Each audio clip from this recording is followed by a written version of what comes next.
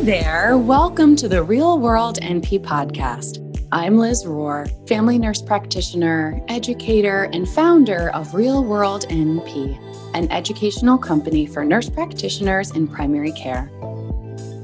I'm on a mission to equip and guide new nurse practitioners so that they can feel confident, capable, and take the best care of their patients.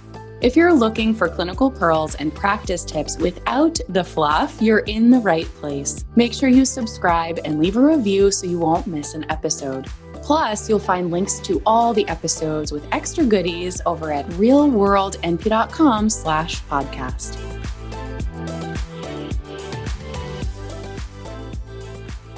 In this episode, we're going to be talking about Pap smears.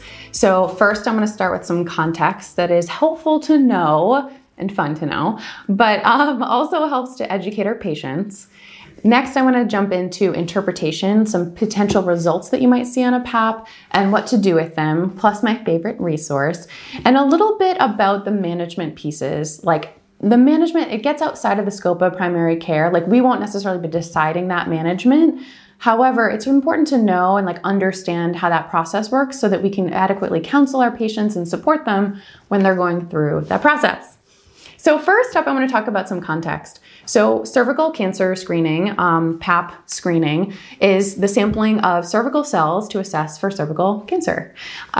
It currently stands that in the screening guidelines, there are a number of screening guidelines in the US, which may be a topic for another video of which organization to follow their recommendations, but another topic for another day. But the USPSTF, United States Preventative Services Task Force, recommends cervical cancer screening starting for patients with a cervix starting at ages 21 to 65.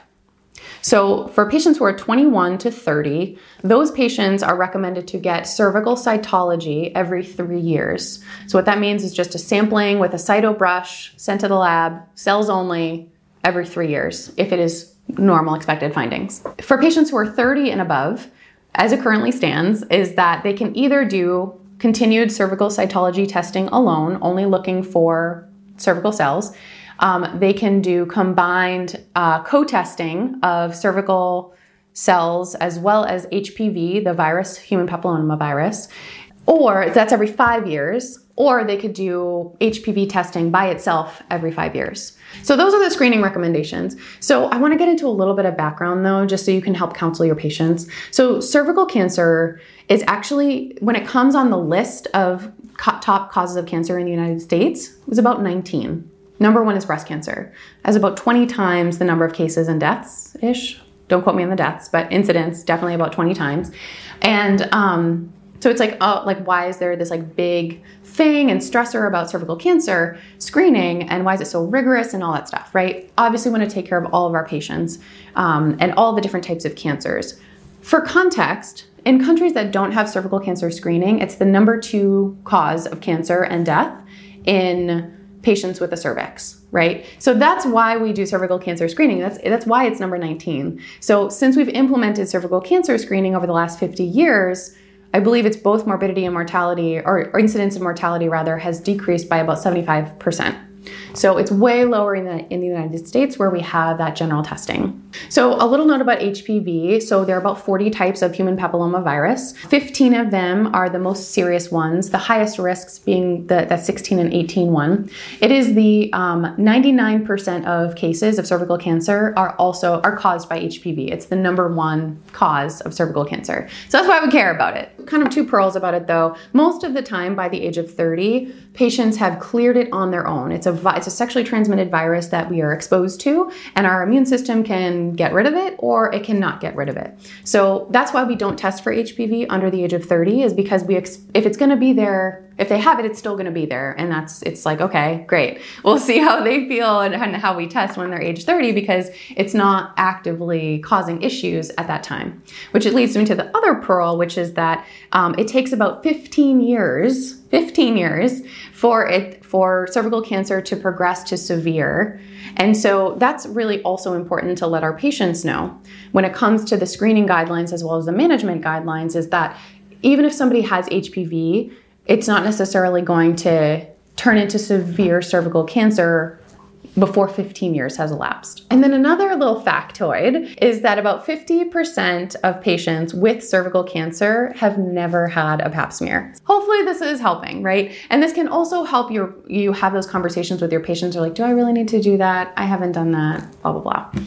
So who's at the highest risk for cancer? So about 10% of patients with cervical cancer haven't had a PAP within 5 years. That's why we have that 5-year mark. Patients who are born outside of the US or have only been inside the US for the last 10 years, also at pretty high risk because, again, different screening guidelines in the US versus worldwide. Lower socioeconomic status and patients who are not connected to healthcare definitely are at higher risk. There's also racial and ethnic disparities. So, as you may or may not know, race is a social construct. It's a poor proxy for genetic, familial and genetic history, and it's not like it's just a social thing. It's not like a biological thing. So, but however, there are trends for patients who identify in various racial and ethnic groups. So there's a higher incidence of both cervical cancer and mortality among Latino Americans, non-Latino Black Americans, as well as American Indian and Alaskan Native patients. So those are the highest risk patients or highest incidence in mortality,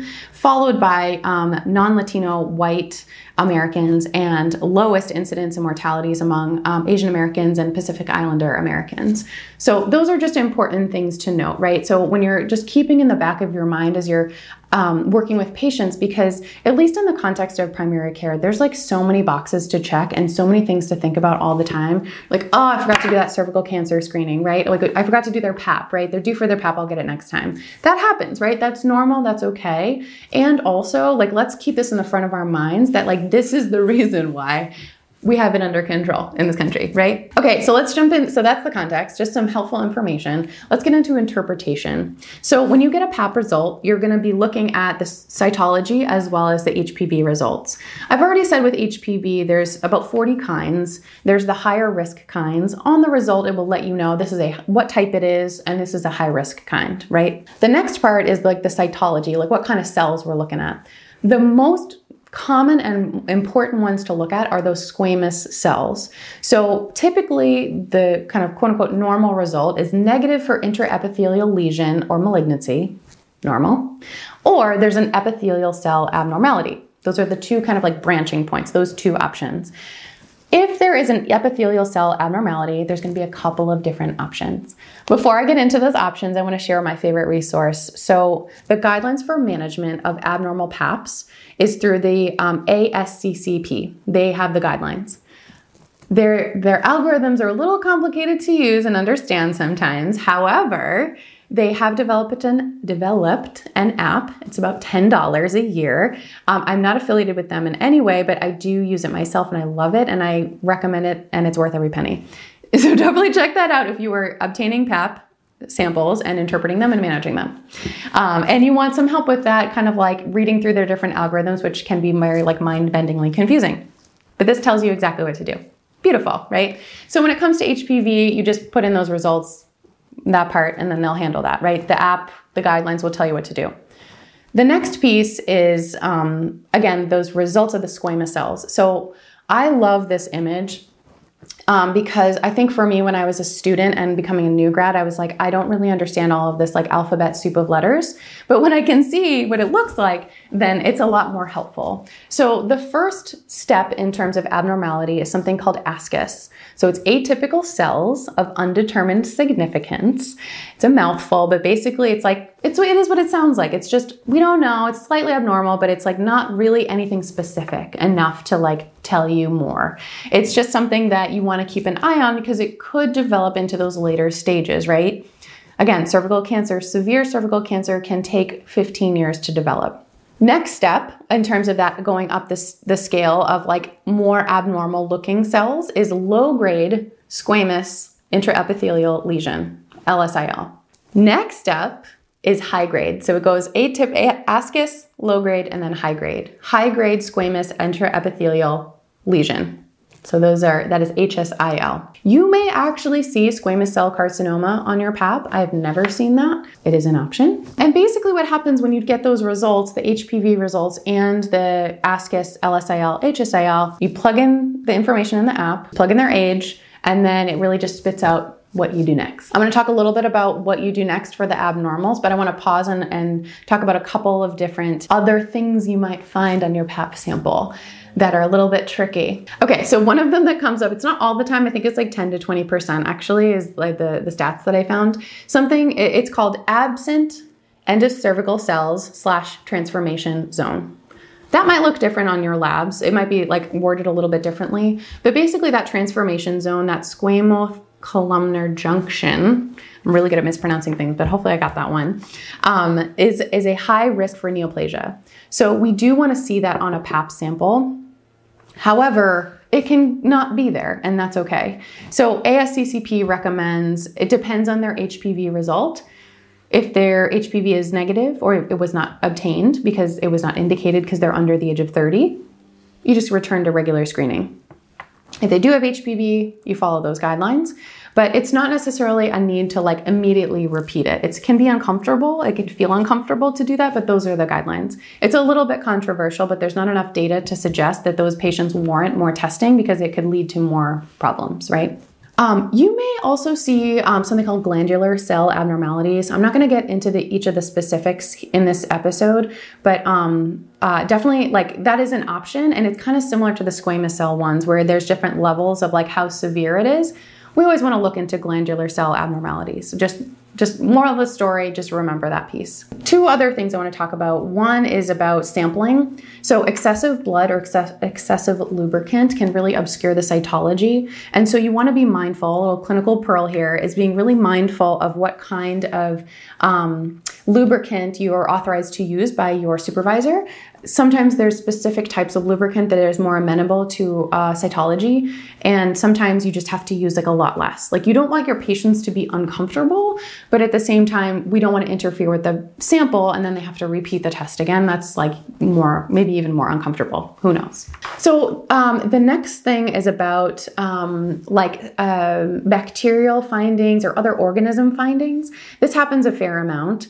I'm not going to get into every single thing that you might see, but I'm going to touch on the most common ones that I see in primary care. So the moral of the story when it comes to an organism, most of the time you want to clinically examine the patient and pursue the appropriate diagnosis for that indication, right? Basically what I mean is like just because you find it on a Pap doesn't mean they have it and that you treat it for the most part. I'll get into some specifics. So trichomonas, the specificity is high enough that it's reasonable to treat trichomonas if you incidentally find it on a Pap. However, you may see something, it might be worded differently. I've seen it worded differently in different places, but basically it's a shift in bacilli suggestive of BV. The consensus is that that's not sufficient enough to diagnose a patient with that. So you want to clinically assess them and then consider further testing. And it doesn't always turn out that they have BV. It's just in that sample. You want to just investigate that further before you like snap treat them.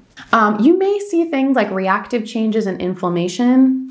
That doesn't necessarily mean much. And according to my research, further testing is not indicated. So that doesn't necessarily mean you have to go down this rabbit hole of like, oh my gosh, they have a hidden infection, that kind of thing. So actinomyces, pretty sure I'm saying that right, is a bacteria that is a normal gastrointestinal flora.